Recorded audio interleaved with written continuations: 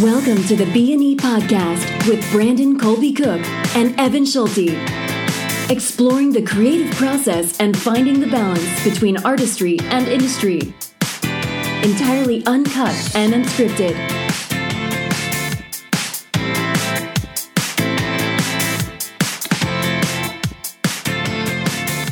I'll be damned, Evan. It's 160 podcast episodes starting today. Very good. Yeah, very good. No, very good. Very good. I don't know. I had to change it up, right? Yeah. I had to do something different. I don't know. I didn't know what I was going to do. But the topic of today is the creative benefits of appreciating other people's work. Yes. So, I think this started to come about because, we're talking a little bit about how, art is reviewed and how people talk about it and how they communicate and connect about it. And, there's some people love to just get on the social media and they love to just hate on stuff. Yeah. And they love to say, it's just terrible, it's bad, and whatever. And so, and I think, part of it for me that came out of this was, I don't mind you don't like something. You don't have to like everything. There's a lot of stuff I don't like either. And it doesn't matter if it's, lowbrow, highbrow art, whatever, it doesn't matter. Yeah. But the thing is I think people need to kind of keep their opinions also in check a little bit, because it's if you just say something's bad, or you didn't just say, I didn't like it. I didn't like it. I didn't get it. It whatever. Wasn't my thing. Right. Yeah. But at the same time, I think with every film or anything that you say consume that's art, try to look at what you can actually appreciate about it, even if you didn't like it. Yeah. Because just hating on and saying it's bad, that's such an easy way to just be I'm done with it. I never want to think about it again. Yeah. And it's not to say that there isn't a value to criticism, but I don't think that you can fairly criticize something unless you can also see and appreciate the things that a piece of art or what an artist has done well. Right. And very often, and the thing is that I think when we gravitate towards criticism, and this podcast, I know that we have probably all kinds of listeners to this, but we talk a lot about artists and to artists, and if you are an artist listening to this, if you are gravitating towards being critical all the time, that's kind of something that I want to shed a little bit of light onto, because the thing is that for myself, I believe that you get what you give, and if you are nothing but critical all the time, that's exactly what you're going to get back. Yeah. Whether it's from other people or if that's just yourself, if you're just going to be overly critical of yourself, and that has a whole sort of branch of issues that it can bring up. Right. When you're in creative mode.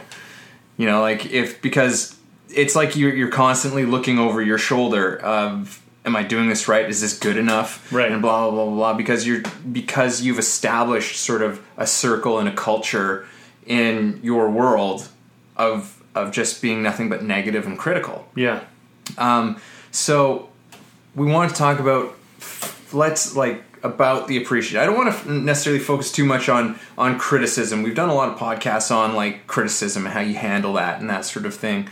But this is really about appreciation. Yeah. What to do? Well, what maybe how to start focusing on where you put your attention and energy into art, or or whatever. Because I think finding genuine appreciation for things that other artists do. That's true, because especially if you're a big cynic out there, it can be easy. It's all right, well, I hated this film. Sure, I could tell you what I appreciate about it. I appreciate the fact that I will probably never see as big a piece of shit like this again. It's that's not real appreciation. That's still being you're still being completely critical at that point. Really, I think really starting to look at something, even if you didn't subjectively enjoy something, and you'll never kind of come back to it necessarily, being able to still find some things that it did do well is a good thing. Right. Yeah. Well, have you ever heard that saying that heaven and hell isn't necessarily somewhere you go, it's something you carry with you? Yeah. Yeah. And so, like, I think when you're always, like, hating that's on a stuff... state of mind. Yeah. Yeah. If you're always hating on stuff, you're always finding the negative, you end up projectively bringing that into your future. You know, you bring that into your world.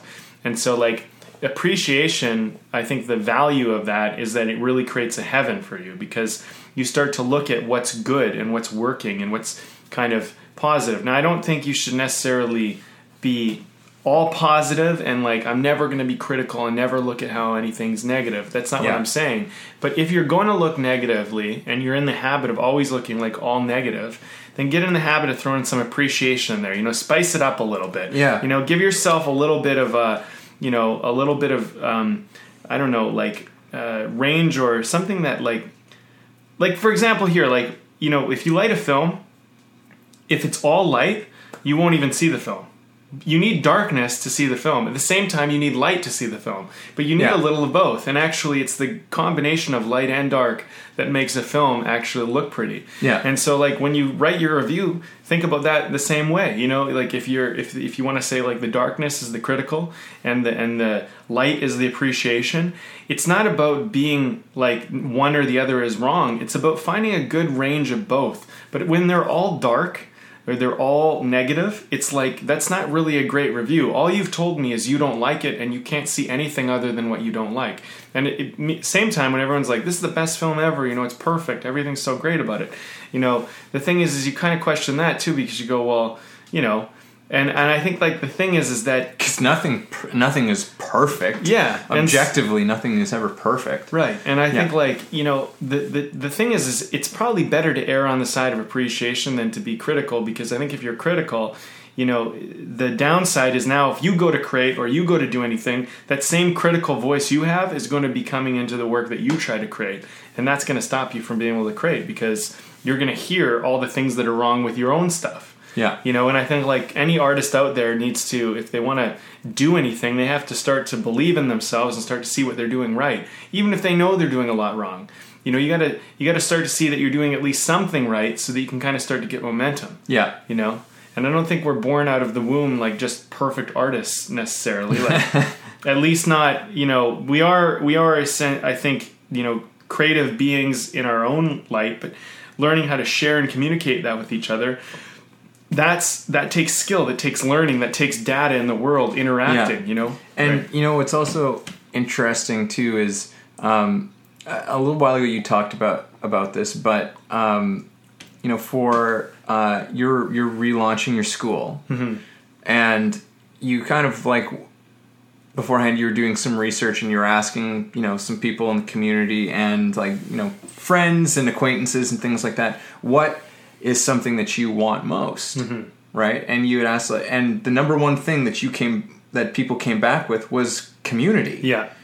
Which kind of surprised me a little bit, but people want community. And the thing is that if you want to have a community, that's built on appreciation. Mm-hmm. You know, like that's not built on criticism.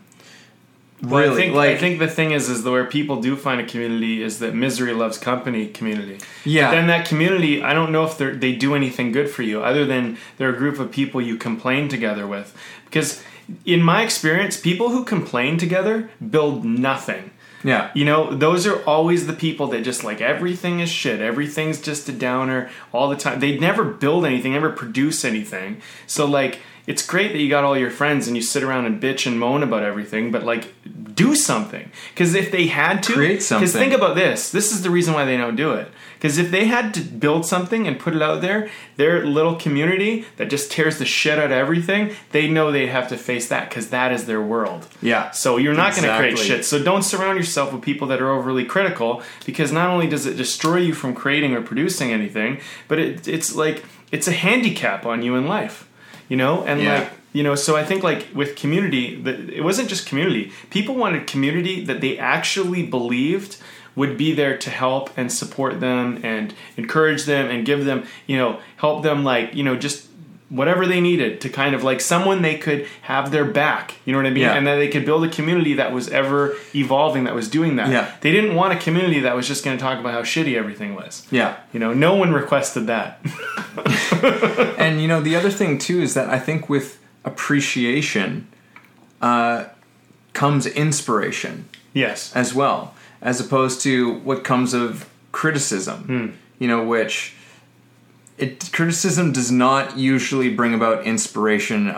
Maybe temporarily out of some sort of a I could do it better, maybe sadistic kind of but it's not. That's not a very authentic way of operating, and not a very joyful way of working either.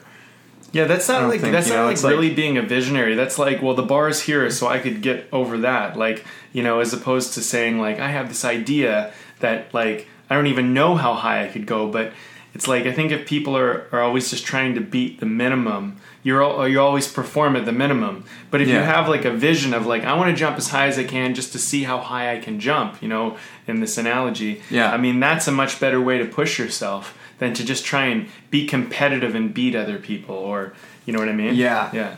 And that's like a huge thing for ours. That's a big thing is being competitive. Yeah. You know, when you're looking, especially at your peers, like everybody's like you're just in competition with everybody, and you know, on some level, depending on what you do, like there is kind of a competition, but I feel like that's kind of an overstated and an over-examined compartment to artistic industry. Mm-hmm. You know, even in like something like acting, where you know you're literally sitting in a waiting room with like a dozen or dozens of people who are going in for the same part as you, and it's hard not to look at everybody as your competition.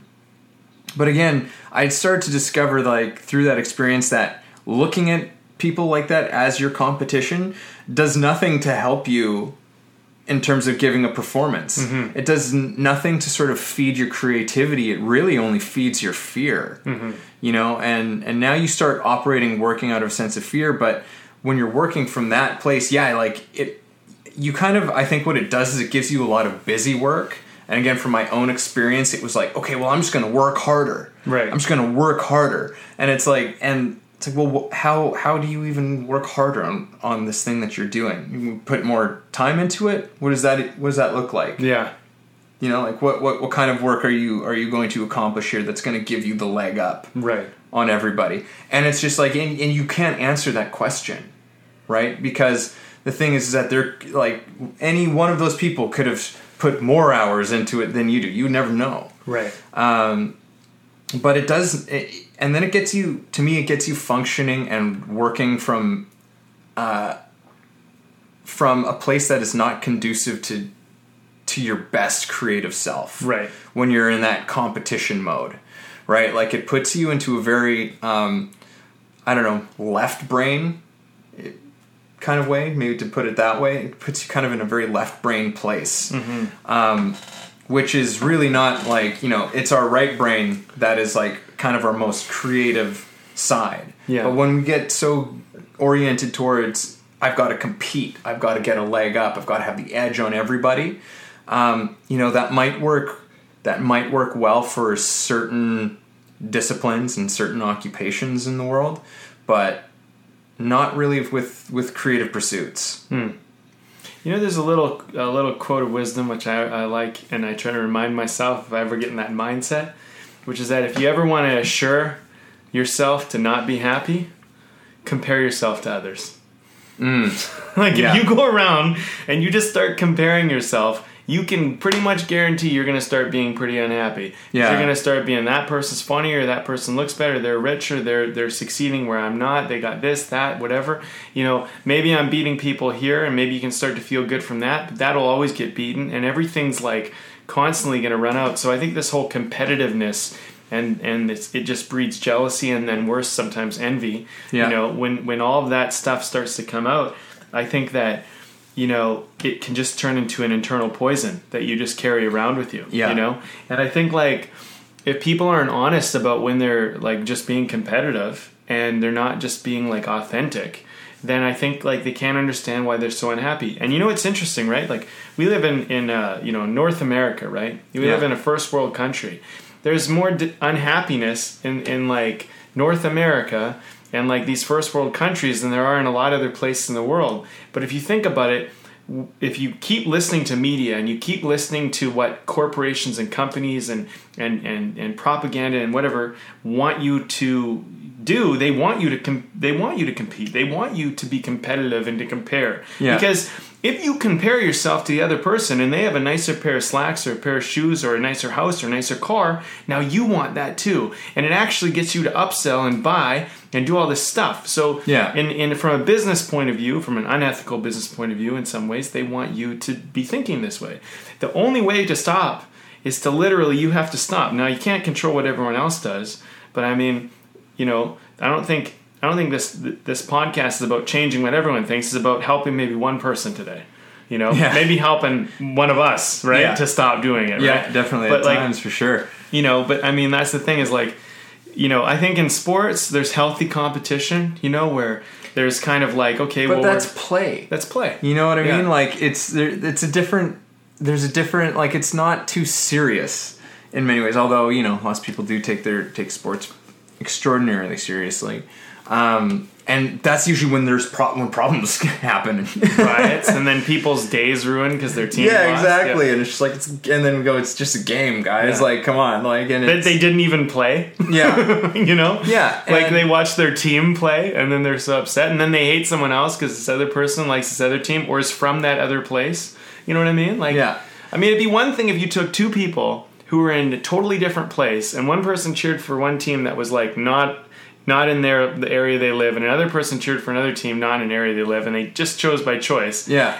And then to get mad at that person because they chose this team and you chose that is so ridiculous. You know what I mean? But this is insanity, and like you know. And I mean, and I think that, I mean, to a degree, I don't want to completely write off the importance of quote unquote competition. Yeah. Because I do think that it does actually give us something. You know, like to have.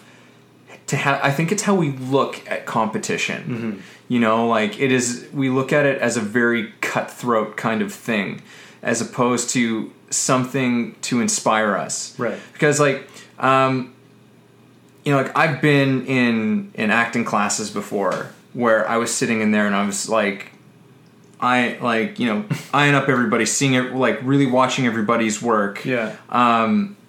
And you know, and cutting people down in my head, not you know, not vocally or anything, but you know, cutting people down. It's like that was just all right, and blah blah blah, blah, you know. And but other times for me, like, oh my god, their work is so good. Crap, their work is so good. You know, and like no matter what, you're screwed. You're kind of unhappy about it either way.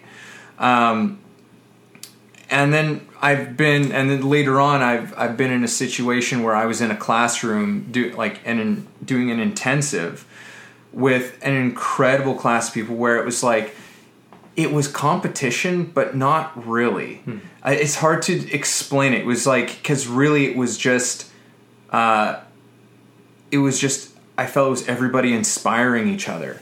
Right, like somebody did something great, and you went, "Wow, that was amazing!" And you know, it comes down to appreciation. Yeah, you know, it wasn't us tearing someone down or anything. Like everybody had kind of humility about them, and as part of the process that was going on, that you know, we were all learning, all growing, and when somebody did something truly great, like we also went, "Wow, that was incredible," and we said it to each other. It's just like that was like. What you did was so moving, like it was, you know, and we created this culture, you know, around ourselves of just appreciating each other and valuing each other, and we grew further because of it. Right. You know, because we felt like it gave us a sense of feeling safe to take a chance, to put ourselves out there more, to be more vulnerable, to just like let go a bit more, you know, like and that's, I think, what the power of appreciating, especially your peers,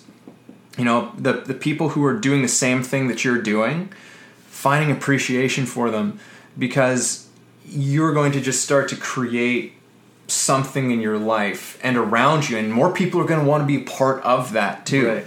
You know, because I think people are sick of, especially in artistic endeavors, you know, like we all kind of got into it to get away from that sort of shit. in a lot of ways. You Yeah. know, we didn't want to enter that world, but yet here we find ourselves. You know, in this thing where we're just like studying each other to see who might be better than me, who might be worse than me. You know, just trying to see, comparing, right? Where it's like, where do I fit in with all of this? As opposed to just being like, let's try and do the best work that we're all capable of. Yeah. You know, and telling each other that, you know, you did that amazingly. You know, the other day I went into, this is a few weeks back, but I went into like a music store, and I was just looking at some guitars and stuff like that, and there was this guy just sitting in the acoustic room, playing a guitar, and he was just an incredible player. You know, he was really great. And so after like 5 minutes or so, and he had finished playing, and he put the guitar down, you know, it was weird because I felt almost uncomfortable about it. But then I was just like, no, just say something. Just say something. And I just said, you play really beautifully. Like, and he just went, wow. Here's my number. And he was just like, just like, it's like, oh, thank you very much, you know? Yeah. Like, and we ended up having this really terrific conversation. Right. You know, just about music and whatever. And it was just like, it really sparked something. It kind of got me inspired. It kind of got him inspired.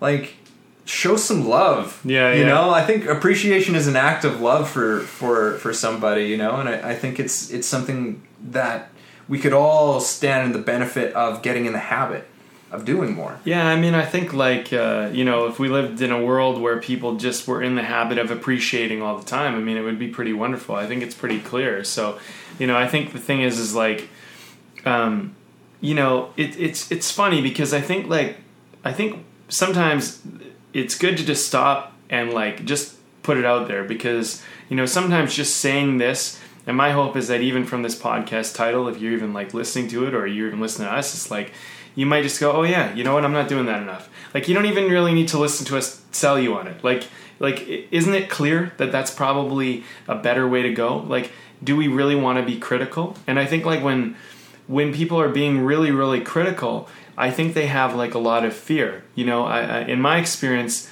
the most critical people are usually the most scared.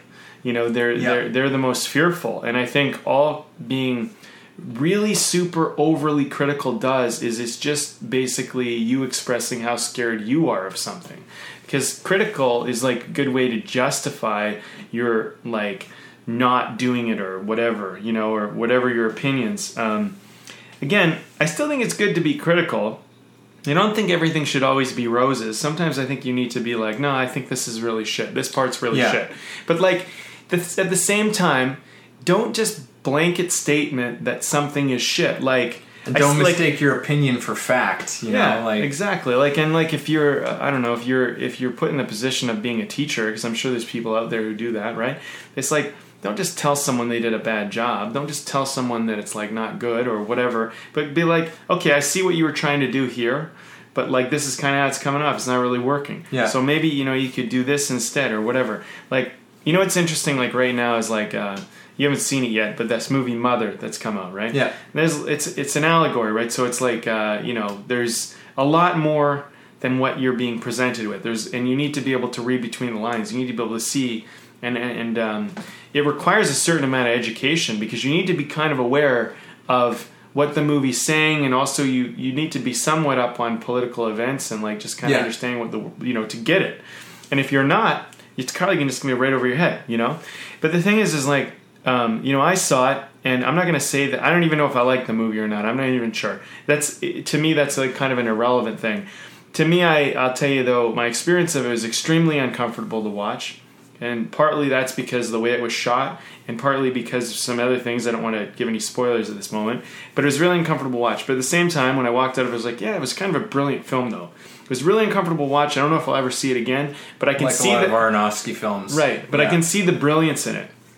And so today, there's been a lot of talk going on since actually this last week. There's been a lot of talk about this film, and you know, one reviewer is like, "It's the worst movie maybe ever made." You know, it's like, just like, is it? Yeah, this is the worst movie. Explain. Really, this is the worst movie ever made, because I can point to a bunch of things, and all like. So the thing is like, if you can find 100 bad things about a film, try to find some nice things and some good things about it. Like for example, I can tell you this. This doesn't ruin anything, but one of the things that was really uncomfortable for me in this film is everything shot like super close up, like right in the face, like so much of it is, and it's constantly like right in the face of the characters, and it's like it feels very in your face, and you kind of want some breathing room. Now, I don't know if that's necessarily bad or not, but I didn't particularly like that. Yeah. But maybe that's the point of the film, to feel in your face. I don't know. Yeah. So I can kind of appreciate why it's done, maybe, but also at the same time go, but this is how I kind of felt watching it. At the same time, I go, there's certain things about the characters which didn't seem like believable in reality, but then I can appreciate the fact that there's a greater message, and so it isn't so much about appeasing reality as much as about communicating the message. So, at the same time, you can say, like... It's something that's made you think. It's something that's kind of given you an experience of something. And, and that's not always for everybody. Right. Right? But it doesn't, your point is that it's not like, it does not make it good or bad. No. Necessarily, right? Like that's still a subjective thing of whether you cared for something or you didn't. It depends on your value system. I mean, like if you want a really deep film that actually is like talking about deep messages and is trying to communicate something to the world about a new way of thinking or a deeper way of thinking, then it's a fantastic film. If you're looking for pure entertainment and you just kind of want to be scared on a weekend night or something, I mean, that might not give you that, and so then in that respect it doesn't rate well on that side of it, right? But like it's like my issue right now is like you have the movie It that just came out, and you have another big movie that just came out. What was it? Well, It made in the opening weekend, I think it was something like 170 or 180 million. I know it was at least 125, but they estimated it would make 70 million. Yeah. So this film came out. It's a huge blockbuster success. It's extremely scary.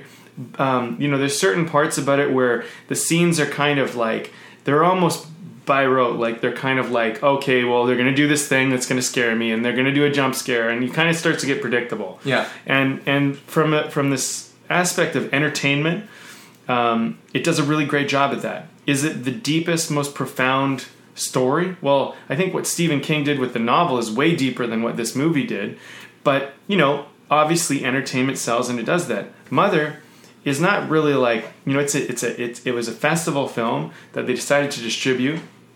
As far as I know, it's only made $7 million in the box office, so we're talking about David and Goliath here. But like that movie, if you stop and you think about the messages and this is really profound. Like honestly, that movie, even though I'm not sure if I even liked it, I've thought about it a lot since, even over a few days, and just the balls are dropping, like things are happening. I'm going, okay, well that makes sense. Oh, that's why that happened. Oh, that's what that is. Oh, wow, I didn't even see that. And then I started reading some reviews, and I saw what people are seeing, and then I'm seeing, oh yeah, like people missed this, or some reviewer got that. Yeah. And so my point is that different films are doing different things. So if it's just not as entertaining as you want, it doesn't make it a bad film. Yeah, and I think you're illustrating that point, is that you, like, again, subjectively, you don't quite know if you liked it or not. But you are showing exactly the point of, like, but you have a lot of appreciation for what's going on in it, right? For a lot of the things that were done in it. Yes. And that's everything that we're talking about, because you can learn something from that. Again, if you're unable to appreciate something about a particular work, then you can't really give it fair criticism either. Mm-hmm. You have to be able. Nothing is ever just. It's never just that black and white. Yeah. Especially in art, it's like it's never just black and white. Like it's what you thought about it, whatever, on a personal level, your opinion. That's fine. I'm not saying change your opinion. Just dig a little deeper before you just say it was is just a complete waste of time or a big piece of shit. Yeah, and ask some questions. Like when you dig deeper, just ask some questions. Yeah, like especially for, like, you had mentioned that you saw some review from somebody who said that they hated Mother, but they also they've hated like all of Aronofsky's other movies. Yeah, they hated Requiem for a Dream. They hated Black Swan. Yeah, and I mean, in some ways it's like, I'm like, I understand that. Like, when I saw Requiem for a Dream, which was once, I'm like, I'm never watching this movie again. Right. But I really, again, I appreciated it. Like, I thought it was a very powerful film. It made me very uncomfortable. It made me see some things and look at some things that made me feel very off. Yeah. And were very it was disturbing. But just because I have no desire to go and watch it again doesn't mean that it was like bad. I think it was kind of a brilliant film, even though it was unsettling. But my thing is that for this one particular reviewer who hated all of their stuff, who's still going to see his films, it's like, okay, so you're still making this choice to go and see his movies. Right. So why is this, right? And, you know, it could be partially that, to the degree that Aronofsky is a fairly celebrated director. You know, like, amongst sort of like the I don't know, the avant-garde circles. Sure, yeah. You know, of cinema. So, you know, you might be continuing to show up to see his movies because you're like, well, I'm waiting to see what the big deal is with this guy. Mm-hmm. Right? It's like, well, how much have you gone in to look and see his process? You know? What's he trying to do? I think that can lend itself a great deal to understanding where the artist, where the director in this case, is coming from. Mm-hmm. Because it might shed light and a whole new awareness on what you're seeing. Right. Right? And you might be able to start to appreciate more of what's going on in the films by being like, oh, I see what they're trying to do. You might learn something about the medium. Totally. You know, like, there's an opportunity there for you to grow in a way that you didn't expect, right? Like, especially if you're like, you know, a writer or, you know, a filmmaker today.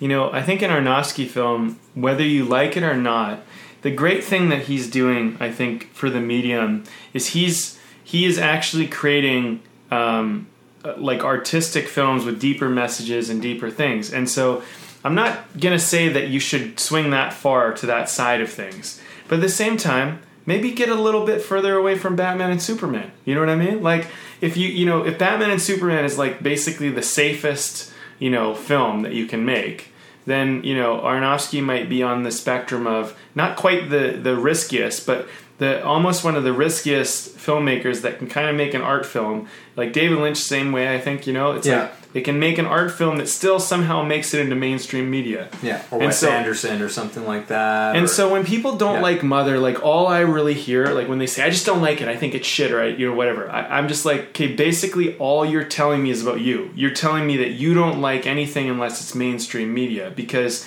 if you can't appreciate the fact that there's more going on, that someone made an allegory film, which is a pretty cool thing, and you can't even appreciate that part of it and the nuanced art of that, then I think what's happening is you just like you know, spoon-fed. You just want to be spoon-fed your stuff. And that's fine. There's no problem with that. It doesn't make you bad, doesn't make you anything. But, like, I think the thing is that, you know, I think we need to be careful about our opinions. Here's another thing. I just want to, because this is really important to me. Get it out there, brother. The thing I appreciate about Mother, it's two things really, but the thing I appreciate about Mother is this. It took a risk. Now, did that risk work or not? I'm not the judge. Maybe it didn't. I'm not going to say it did. I'm not going to say it's a great film or whatever. I say there's some brilliance in it, but it was definitely a risk. And when people complain about how there's always just superhero movies out there and there's just the same basic remakes that are being made all the time, you know, a movie like this comes out and it takes a risk. And that's the thing. When you don't have a pre-sold franchise and you don't do something safe and you don't do something like on the nose, there's a risk about it. At the same time, you know, if you're, you know, for filmmakers who are new, who are doing stuff that's on the nose, you know, you can't really compete with the blockbusters, so it might be interesting to take a risk. Now, here's why I bring this up. My number one favorite film did terrible in the box office. Yeah. And so many people didn't like it. It did so shitty in the box office, but now today is considered... People ripped it apart, too. Oh, they did. And it's considered one of the biggest cult classics of all, and it's a massive moneymaker, and it's a huge film. It's a phenomenon. This little movie is called Fight Club. And the thing is that people went to Fight Club going, yeah, I'm going to go and I'm going to see this movie. You know, it's about fighting. It's about, you know, whatever. Like an action movie or something. Like they thought it was, or maybe a thriller, but they expected the generic kind of thing, but it talked about materialism and masculinity and like things that were very hard subjects. It was about man split from society. Yeah. You know, like... Totally. And it was like this deep kind of, you know, really deep, and there's so many messages. I mean, I remember I watched that movie. I've seen it so many times, and every time I watch it, I keep getting more out of it. But the thing is like, if you just call that a bad movie, and you were one of those people that walked out of the theater and said, it's a bad movie, it was shit. Like, you're basically one of the people that just basically totally missed it, because later, when people kind of had some time to digest and it settled in, people were like, this film is brilliant. Yeah. Right? So the thing is like, with these films that don't do well in the box office, like, sure, we can talk about big business and like getting movies made and stuff. Like, I don't think people should be like, oh, you know, because someone said like, oh, it made $7 million in the box office. Like, this is why we keep doing remakes, and this is why, like, you know, movies like this shouldn't be made. Well, it's like, just because it didn't make a lot off the bat doesn't mean that it won't down the road. Doesn't mean that some things are going to settle in a little and then people are going to really appreciate it. I'm not saying they will either. But the thing is like, just being like straight up like, this is shit. Like, people did that with Fight Club as well, and they do that with a lot of films. And I think it's just like, it's small-minded, you know? Yeah, I think you can, when you have that strong of a reaction to something, it can be a good thing to dig a little deeper in yourself. Mm-hmm. To be like, why am I having such a strong response to this? Sure, yeah. You know, and it could be just like, well, this just, like, it just bothered me, disturbed me. I didn't like how it's like, okay, so what was it about? Like why does that bother you? Mm-hmm.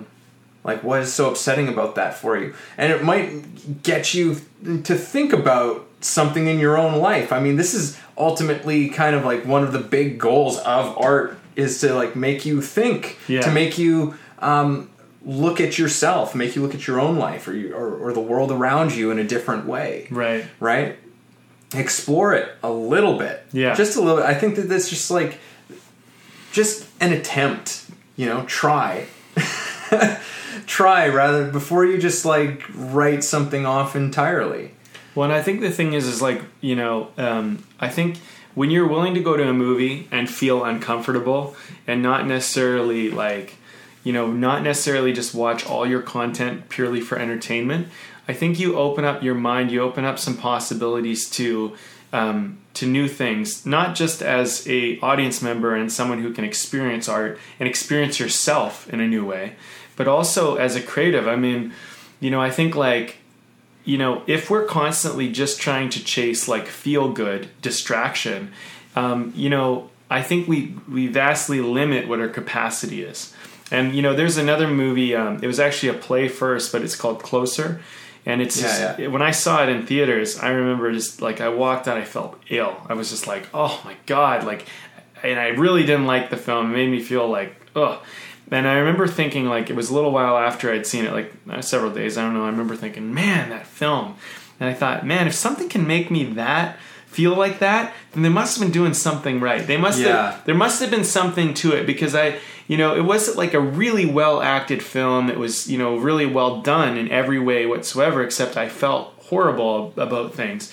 And so I was like, well, maybe I need to kind of give this another view. And I think, because I think I've seen it 3 times, 3 or 4 maybe. And the second time I watched it was a little bit like, I started to look as like, you know what this is doing, this film is bringing up all my things about, you know, fidelity and cheating and sex and relationships and love and the hard parts about it, and like the part about it where people aren't really connecting, and that really agitated me. And I thought, you know, there hasn't been a movie that's really done that. You know, I know it was a play first, and then, you know, and so I started to go, you know, there's something really brilliant about this. And so I think, you know, granted, you know, is it going to be, is it kind of popcorn entertainment where you just go out for a night of fun? No, it's not that kind of movie. But, you know, there are movies for that. But, you know, for someone to say that that's the only way a movie should be made, I think that's like that's, you know, that's the same as saying like, it's the same as being like racist or sexist or anything. It's like only one is better. You know what I mean? Yeah. When there's other options, it's not like these other... Maybe not as many people like this other option, but it doesn't make that option bad. Yeah. You know what I mean? And just because you like the most popular option doesn't make you right either. You know what I mean? And the other thing, too, is just because you like an art film and you don't like mainstream doesn't make you right either, because then you could just be an arrogant art person. And in a way, it's like in sort of the universal law of relationship. Yeah. They don't exist without the other. Right. You know, like that little sort of avant-garde art film doesn't exist without there being the big blockbuster film either. You know, right, you were pointing that out with the whole, like, not every film's a Spielberg film. Yeah, not every film's a Spielberg film. Spielberg's only Spielberg because there are Aronofskys, because there are other filmmakers who have their own point of view, have their own way of doing things. Right. If there weren't other people making movies out there, Spielberg wouldn't be Spielberg. Right. It would just be the way film is done, right? And this is just because Steven Spielberg has a voice, and maybe you like his voice and his visions, but you know, another person's visions is darker, and you don't like the dark, right? Yeah, exactly. And I mean, you can do this with absolutely everything. I mean, it's just this sort of, when you look at it, like everything is interdependent. You know, Nothing is ever sort of separate. You know what? I've talked to you about this before, but I always like to ask people, and pretty much everyone I meet, I always try to ask them, like, what's their favorite film? And sometimes I try to get into what's your top 3 favorite films. Yeah. Because I like to find out what people like, and it's interesting, people have all sorts of interesting favorite films that I wouldn't expect. And, it's funny to me, like a guy, Dane, I know, he just mentioned today, is like Sucker Punch is like one of my favorite films, but I feel like people just never get it. They don't get it. Right. You know, another guy, Steve, who supports the podcast, he was on as well. I think one of his favorite movies is like Ghostbusters, or his favorite movie. Yeah. You know what I mean? And so, people have different movies. I know another guy, his favorite film is actually an Aronofsky. It's a Black Swan. Black Swan is his favorite film. Mine is Fight Club. The thing is we all have different ones, and I think they all kind of say a little bit about how something resonated in that film for us. And like, if you say, like, take Steve and I, we talk about film, and I think we have different perspectives, but we still really appreciate story. But if his favorite film is Ghostbusters, and my favorite film is Fight Club, you can see that those are very different style films. Those are very different mediums of telling story. But I love Ghostbusters. I totally appreciate it. But, and the thing is it doesn't make one better than the other. But if you look at it, they're very, very different films. Mm-hmm. You know what I mean? So, and same with, I'm sure same with what Dane likes with Sucker Punch. I don't know if that's his favorite, but you know what I mean? Like, everybody can, and that's the beauty of film. So I think, like, before we start shitting on someone else's vision and someone else's creation, we should stop and go, okay, well, what is it about this? You know what I mean? And I think we need to be careful too, is like, don't get on the bandwagon of hate either. Like, all of a sudden people start going, oh, this film's shit. Don't jump on that. Yeah, it can become sort of trendy or fashionable. Yeah. To just tear on something. Well, and you read reviews, like, people say, this movie's terrible, blah, blah, blah, blah, and then you read the comments and people go, well, I'll never see the film then. And it's like, you just took a person's chance to, like, see something, experience something because of your, your opinion of it. And, like, I don't know. I just think, like, the thing is that, at the end of the day, we're just talking about art. It's not the end of the world, but I think, like, how do you want to go forward? How do you want to process all this? How do you want to be? And, like, is your being critical, is it at the point where it's actually harming you? And, like, is it limiting you? Or, is it helping you? And also with the appreciation thing, are you just rose-colored glasses and you're not seeing anything critically?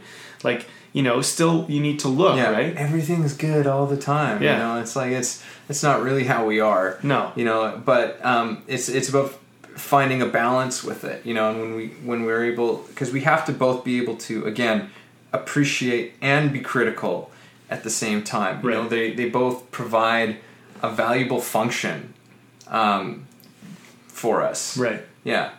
And it's, I think that's the thing. I think just, probably best to err on the side of appreciation first, especially when you don't like something. Like, it's good to kind of consider, like, okay, well, what was working about it? And, like, instead of just basing it on how you feel, maybe like stop and consider like, you know, well, what caused me to feel that way? And was that the point? Was it supposed to make me feel that way? Because I'll tell you one thing about Mother.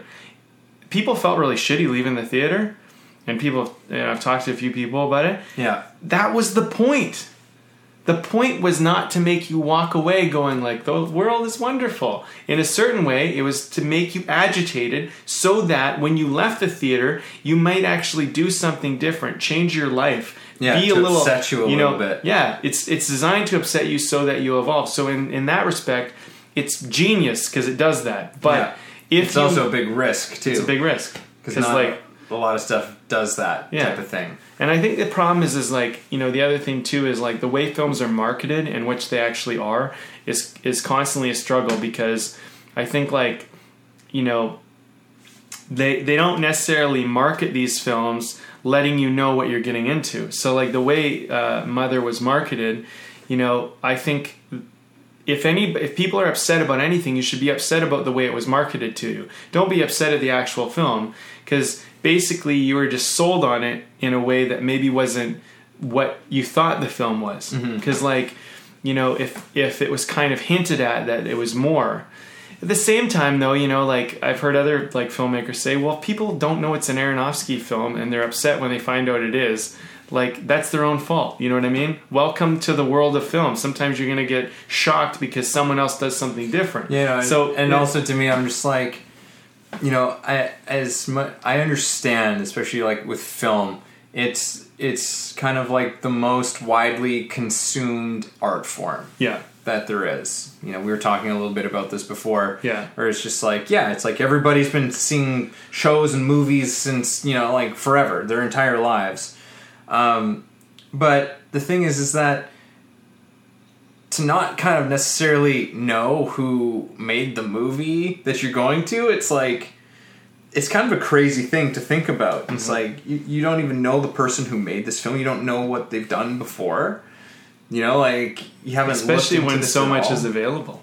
Yeah. I mean, it's one thing if you're going to a film festival and it's a first-time filmmaker. It's another thing if you're going to watch a film that, like, you know, is an established filmmaker who's, like, you know, who's been making several films for multiple millions of dollars. Yeah, it's like the same if, like, you're one of those avant-garde people who loves Aronofsky films and you come walking out of a movie and you're like, what was that shit? Who made this? It's like, Michael Bay! You know, and it's just like... Well, yeah, I mean, that's the same thing. Like, you like Michael... you didn't know you were going into a Michael Bay movie? Yeah. Like, Michael Bay does Michael Bay movies. Yeah. You know, if that's not your fucking thing, then don't go and see his shit. There's, like, one director, I won't mention by name, I've, like, just said I'm not going to see any of their stuff anymore. Right. Like, it's just not... They just don't make my kind of movie. Right. Nothing that really interests me. Every single thing that I've gone into, I've just kind of suffered through them. Right. So, but you can probably appreciate the fact that other people enjoy it. Yeah, no, and I can actually appreciate some of what they do. Right. You know, like this one particular director does extraordinary special effects movies, like with insane visuals. Mm-hmm. You know, like they usually are one of the sort of forefront people on doing big spectacle films, right? You know, and doing that sort of like popcorn entertainment type of deal, and I can appreciate that for sure. Yeah. You know, they do have a particular visual eye for things, but just on the whole, I'm just like, but that's not quite enough for me, right, to carry me through. Yeah, you know, it's like I can appreciate someone that likes a sour beer.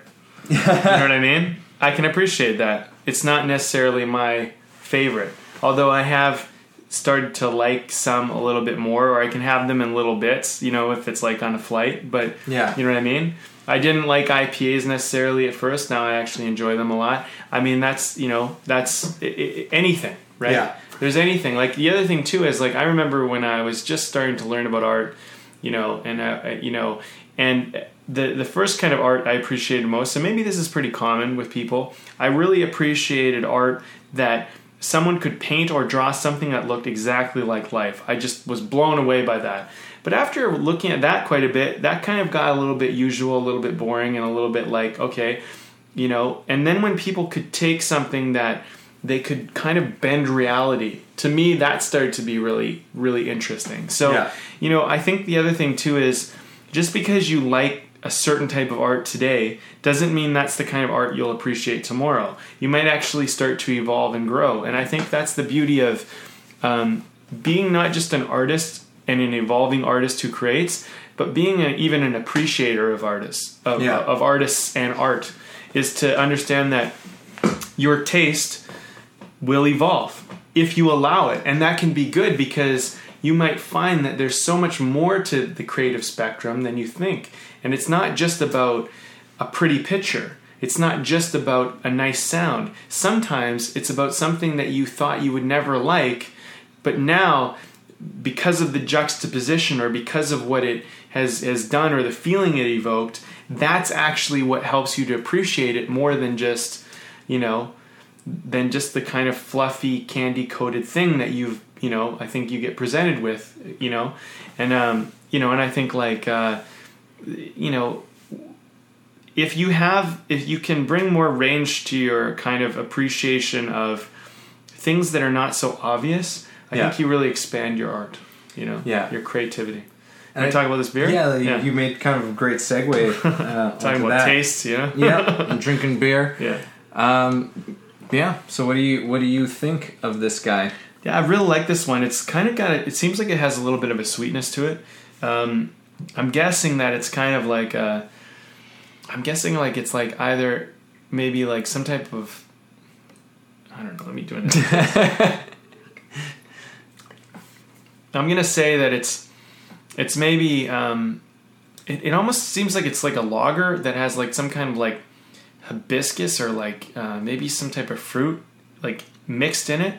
But it has a little bit of that darkness, so it's like almost maybe an ale. I don't know. That's kind of what I'm getting. Honestly, it's all random to me, but I'm really enjoying it. It's all random to me. All right. Well, this is from Fernie Brewing Company, and this is called the Huckleberry Wheat Ale. Oh, okay. Yeah. Okay, so I was getting the Huckleberry. I never would have guessed Huckleberry, but I knew there was some type of berry. Yeah, it's kind of an unusual one for sure, but and it's a wheat ale. I didn't expect a wheat ale because it doesn't have a big wheat kind of profile to it. So clear. That's why I didn't expect it, because usually wheat ales are pretty like, Yep. Yeah. But I don't know what that word is that I'm looking for. Foggy. That's it. Right. Yeah. Yeah.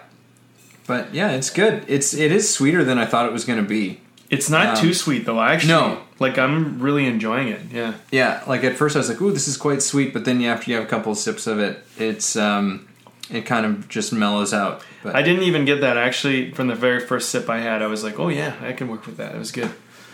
So, what the huck? What the huck? Yeah. I like the name.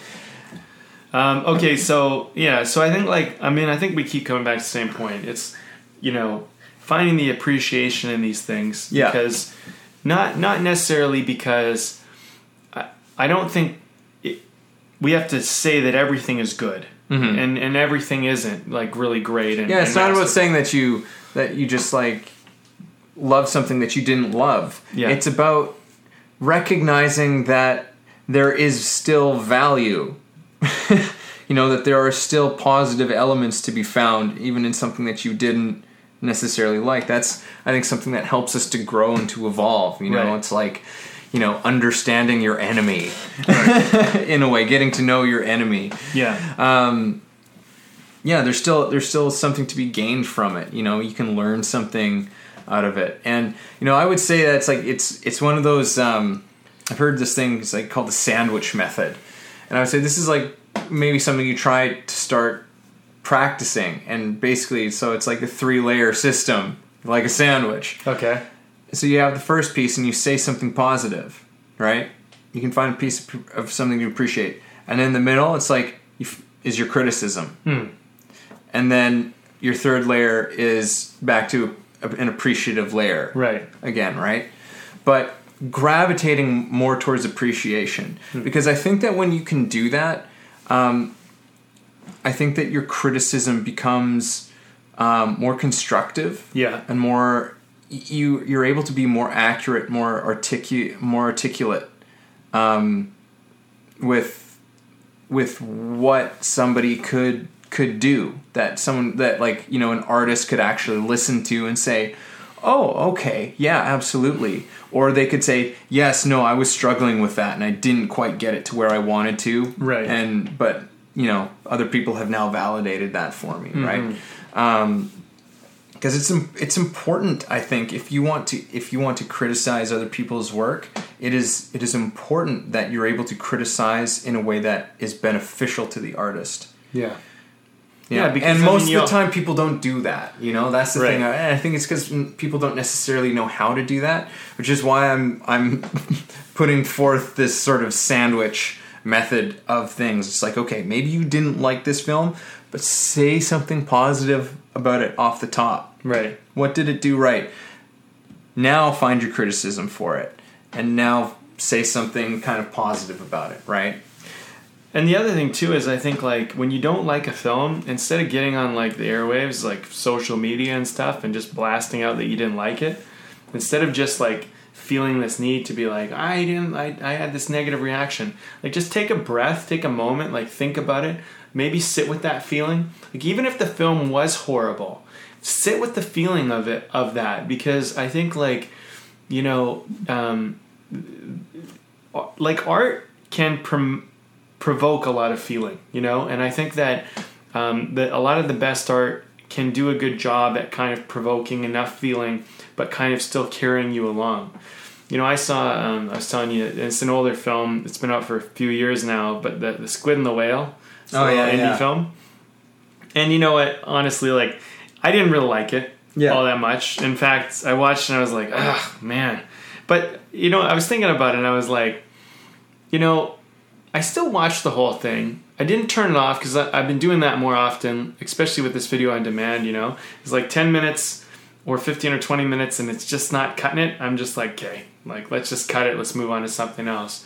But I carried on and watched the whole film, and like what I appreciated about it was, you know, I felt like the acting was actually really good. I felt like they had a style. They stayed very committed to that style. Mm-hmm. There was an interesting kind of weirdness to it, which and kind a of dark humor that I appreciated. And I appreciated the dark humor for sure. Yeah. And so, like, it was funny because, you know, before I even knew we were going to have this talk, I did walk away from that film and go, okay, well, this is what I kind of appreciate about it. Did I really like the film? Was my favorite film? Would I really want to watch it again? No, not necessarily. But, you know, I think that it broke some of the story rules that are necessary to carry you through a story, like having a really relatable or likable character to some degree, someone who you can kind of bind to or bond with a little bit. Yeah. I felt like it didn't really give me enough of that to really like make me kind of, you know, there's no straight person. That was kind of the thing with the movie. I felt like if it had a straight person, all the other stuff would have come in context so much better, because everybody was a weirdo loser essentially in that movie. Yeah. You know what I mean? So anyway, my point is that, you know, I think the thing is you can walk away from a film and go, I didn't really like that film. But I think, like, if you want to improve yourself as a storyteller and a filmmaker, is be more critical of how you process film as opposed to the film itself. Like, be more critical of your inability to understand what might be there as opposed to being critical of the film. Yeah. Like, and that's what I would say to people who maybe go see this film Mother or go see Fight Club. Be more critical about how your inability to see what's in a film. Yeah. Not to say that the film's good, but just to be able to try and reach and see a little bit more. Yeah, and especially if you're going to sound off about it. Mm-hmm. You know, like if you're not going to sound off about it, then, you know, maybe not such a big deal. Yeah, you don't have to think about it. You can move on. But if you feel the need to tell the whole world about it, then maybe take a breath and like process a little. Before you start beaking off, like, you know, take a little bit of time. You know, put some thought into what you're about to say, rather than just like, what a stupid piece of shit, nobody should see this. Yeah. You know, like, and before you call something the worst movie ever, like, you know, like, I think that's a great headline. You know, if someone wants to do that. It draws attention, right? You know? That's the thing. But, like, you know, I mean, like, the thing is I think, you know, it's not just about being heard. It's also about offering value. Like, if you're going to review a film and I'm going to read your review, give me some actual valuable insight to your opinion and your perception of film. Because really, like, when I look at critics... Explain yourself. Make your argument.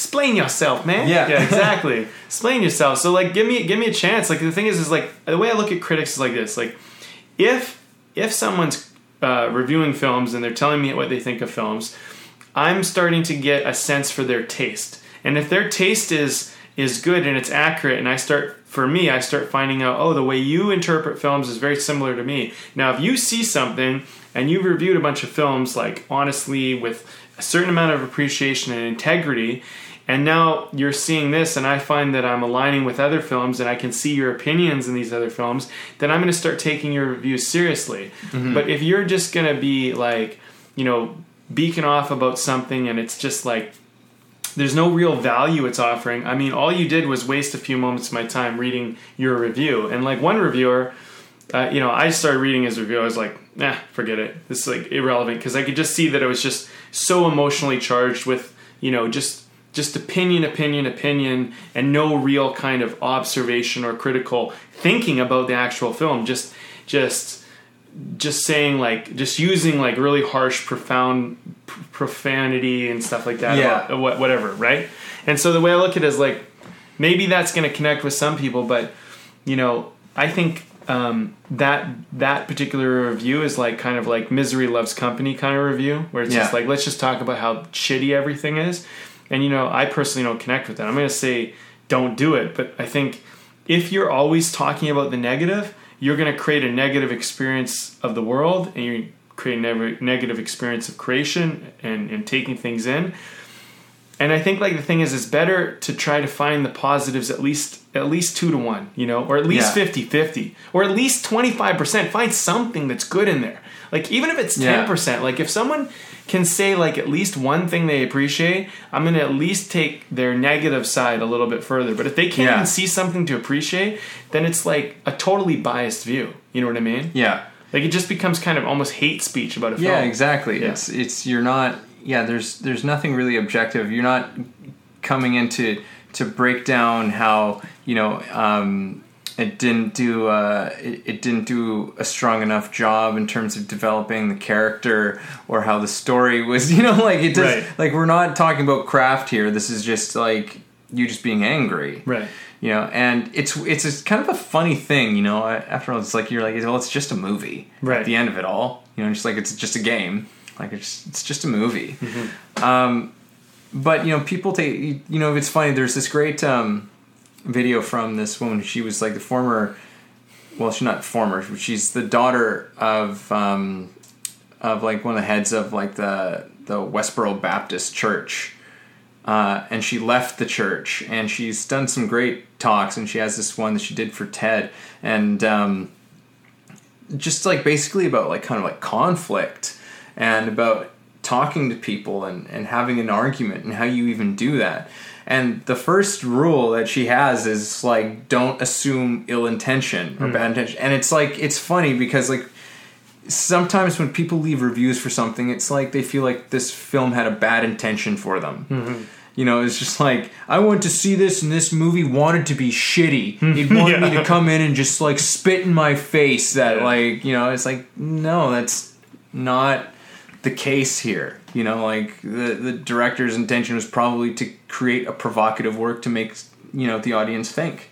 Well, I heard, and if you're not thinking about it, then you've missed the point. Right. I heard one review, like, person say, I don't understand why Jennifer Lawrence would ever do this film, or Javier Bardem. It's like, why would anyone ever do this? And it's like, well, because they read the script and they got the allegory. Which, if you don't know what allegory is, like, maybe go Google that shit so you can understand. But they saw the deeper meaning of the script. But the thing is when I read that review and I'm like, okay, clearly you've just missed the whole point of the film. Like, and the thing is like, instead of getting all upset about why you can't understand it, maybe ask the question, like, what's, like, why did they make this film? What is it about this film? Was, like, am I missing something? Is there something I didn't get? Like, because, I mean, I think the thing is with film, it's like, it has two jobs. It has one to entertain you, and that's the primary reason which attracts us to watching movies, is to be entertained. We want to be entertained or distracted, whatever you want to call it.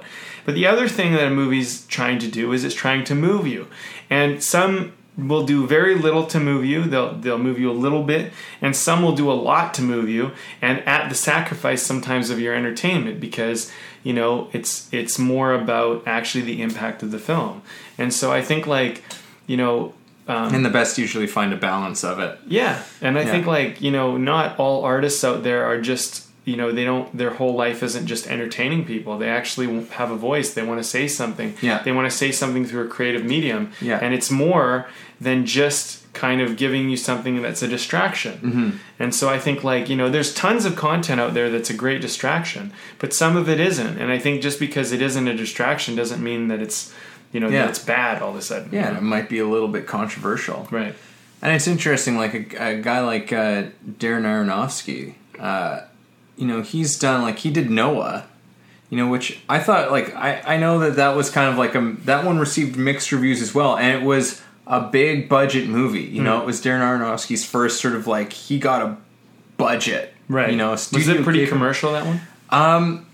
Yes and no. It was very interesting, and I would be interested in kind of knowing some of the story of how he did it, because it's taking on the subject of and the story of Noah's Ark, and did I think it was a brilliant film? No. Did I enjoy it?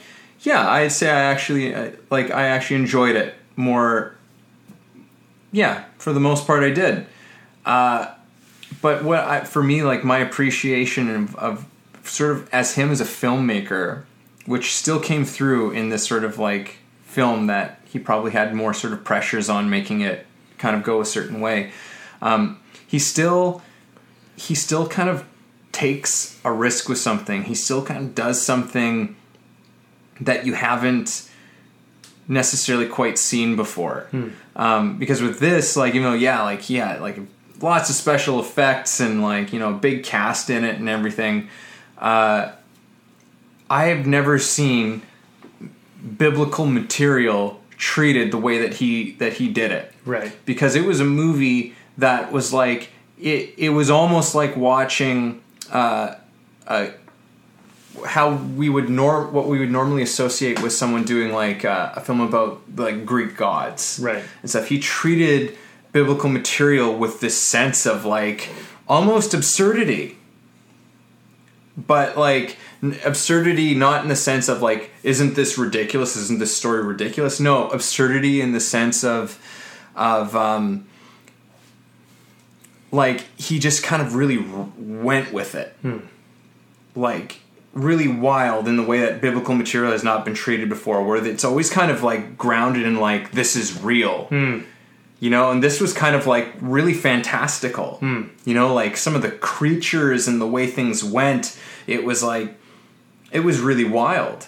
You're this feels like something out of Greek mythology. Right. Except it's out of a Bible. Right. Right? And he treated it that way. And it was definitely a risk for sure. Right. But there was still elements that were undercurrents of humanity that I felt kind of honored the source material, right? He kind of gets to, it's this story is kind of really crazy.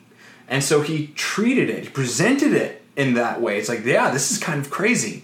But it's kind of mythology to communicate an idea. Right. And he still communicated the idea of humanity and existence and right and wrong, good and evil. He still was working those elements in the whole thing. Right. So it was still very interesting. Was it a masterpiece? I don't think so. Mm-hmm. But it doesn't necessarily have to be either. Yeah. Yeah. Yeah, it's interesting. Well, I mean, so I guess I think what we're kind of coming to, I mean, the takeaway, I don't know, I kind of want to get to it now. I'm thinking the takeaway for this is, if anybody can take anything from it, is make sure that you're finding some appreciation in art in some way or another. Don't be judgmental about it. Think about it.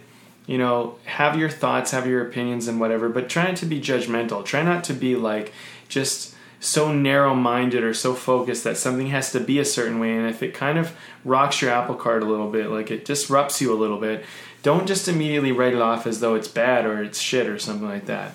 You know, like, if you're feeling something, like, just take a breath and kind of go, like, maybe this is a good thing. Maybe the fact that it provoked a feeling is a good thing.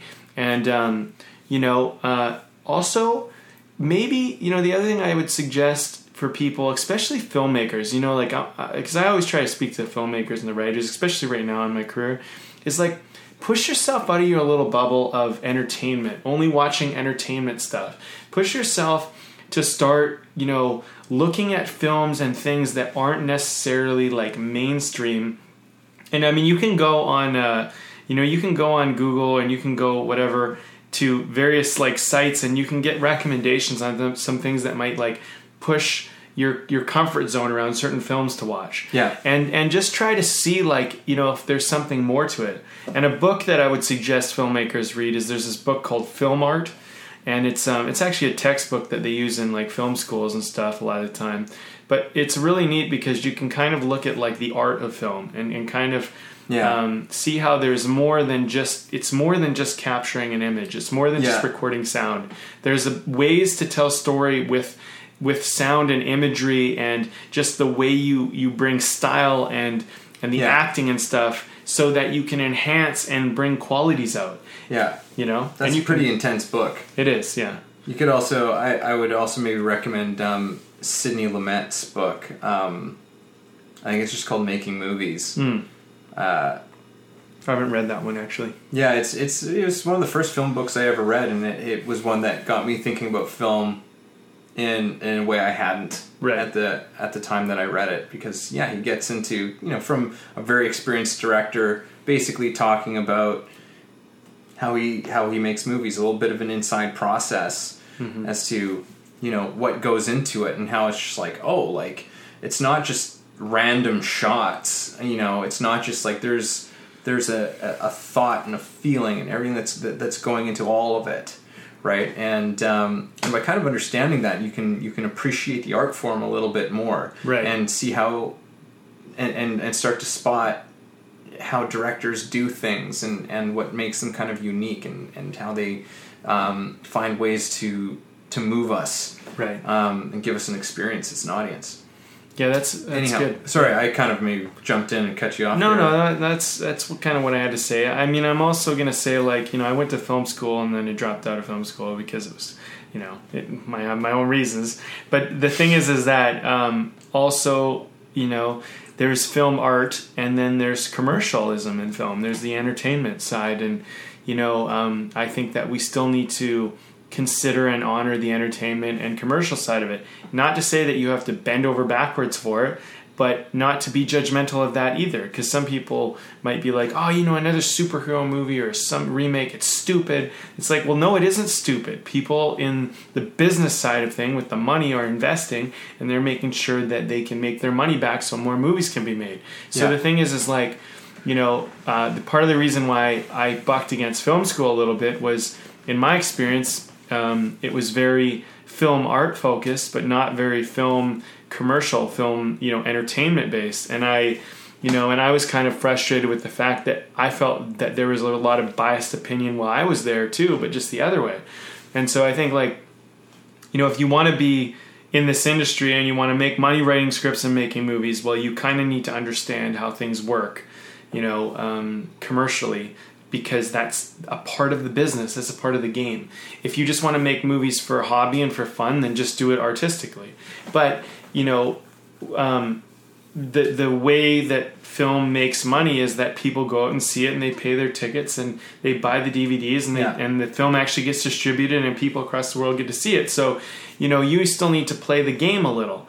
But I don't think you should bend over backwards to the game and just be like, okay, well, I'm 100% commercialism and no art, So all I'm saying is, just like anything, I mean, it's the same message every fucking episode. Find some balance. Find the balance, and maybe it's skewed. Maybe it's mostly commercialism, a little bit of art. Yeah. But find a little bit of art in it. And maybe if maybe if you're all commercialism all the time, maybe look for the art in the commercialism a little bit. See if you can find something that makes you have a point of view or a voice or a vision that's more than just capturing images and covering it. Because I think film is so much more than that. And we look back at our great filmmakers, they didn't just capture it in a certain way. They put their voice and their energy and their image and their vision into these films. And that's why we recognize them, and we don't necessarily recognize a lot of the other filmmakers who were more generic, you know? And so I think I think we can all benefit with a little appreciation. I think we can all be a little less generic with our art. That's my message. Very good. Mm-hmm. Very good. What are you thinking? Yeah, I mean, I probably echo a lot of those sentiments too. I think that, you know, kind of the takeaway, or what I just like to recap on, is just, if you change your mind into an attitude, if you are a person who is, you know, and be honest with yourself, you know, are you maybe a bit of an overly critical person out there? And are you a person who does appreciate not just work, you know, like if you're an artist, like do you appreciate the work of your peers? You know, the people who are around you. If you're an actor, do you appreciate the other actors in your class? Do you, like, especially in like a classroom is a great place to begin this kind of a practice, you know, and learn to really look a little bit deeper, to truly appreciate what other people do. And, you know, you might still feel a twinge of jealousy or envy, but don't dwell on that kind of shit, you know? Like, that's, like, there's not too much of a point of doing that. And I think that actually by finding appreciation for the work of others, that, especially that you're in contact with, that you have kind of maybe a relationship with, is that you will start to find inspiration out of showing appreciation to other people for their work. It's going to elevate what you do as well, by getting you out of sort of a competitive mindset. It's going to create a safer environment for you. So I think, yeah, like finding more appreciation for the peers around you. Try and just appreciate the people around you. And as far as, like, you know, maybe you don't going and taking in, consuming works by people who you don't have a direct relationship with, you know, other than maybe the movie theater or the gallery, or, you know, or a record or something like that. You know, try that sort of sandwich method, you know, especially if it's something that you didn't subjectively enjoy, you know, like what's something you appreciated about it? Okay, now once you've found something you've genuinely appreciated about it, what's your criticism? Right. Like, you know, and be specific. Be specific about your criticism. What don't you like about this, you know? And within that, maybe you find an opportunity to see, oh, this is actually has more to do with me than it does to do with the artist. Right. You know, like, this is actually because this makes me uncomfortable, because I don't like to think about this or look at this in my own life, because it's just too close to home. It's too sensitive an area. And in that case, what a blessing, because that's kind of also another thing that artists is meant to do, is kind of to shine a light into some of those dark areas sometime. Just to get us to think about ourselves in a different way, and the world in a different way. And that is the way that it has to be done every now and then. And then find something, again, that you can appreciate about it. Again, not saying that you have to say that you love something or whatever. It's not, but it's just about finding opportunities to expand and to grow and to learn something, you know?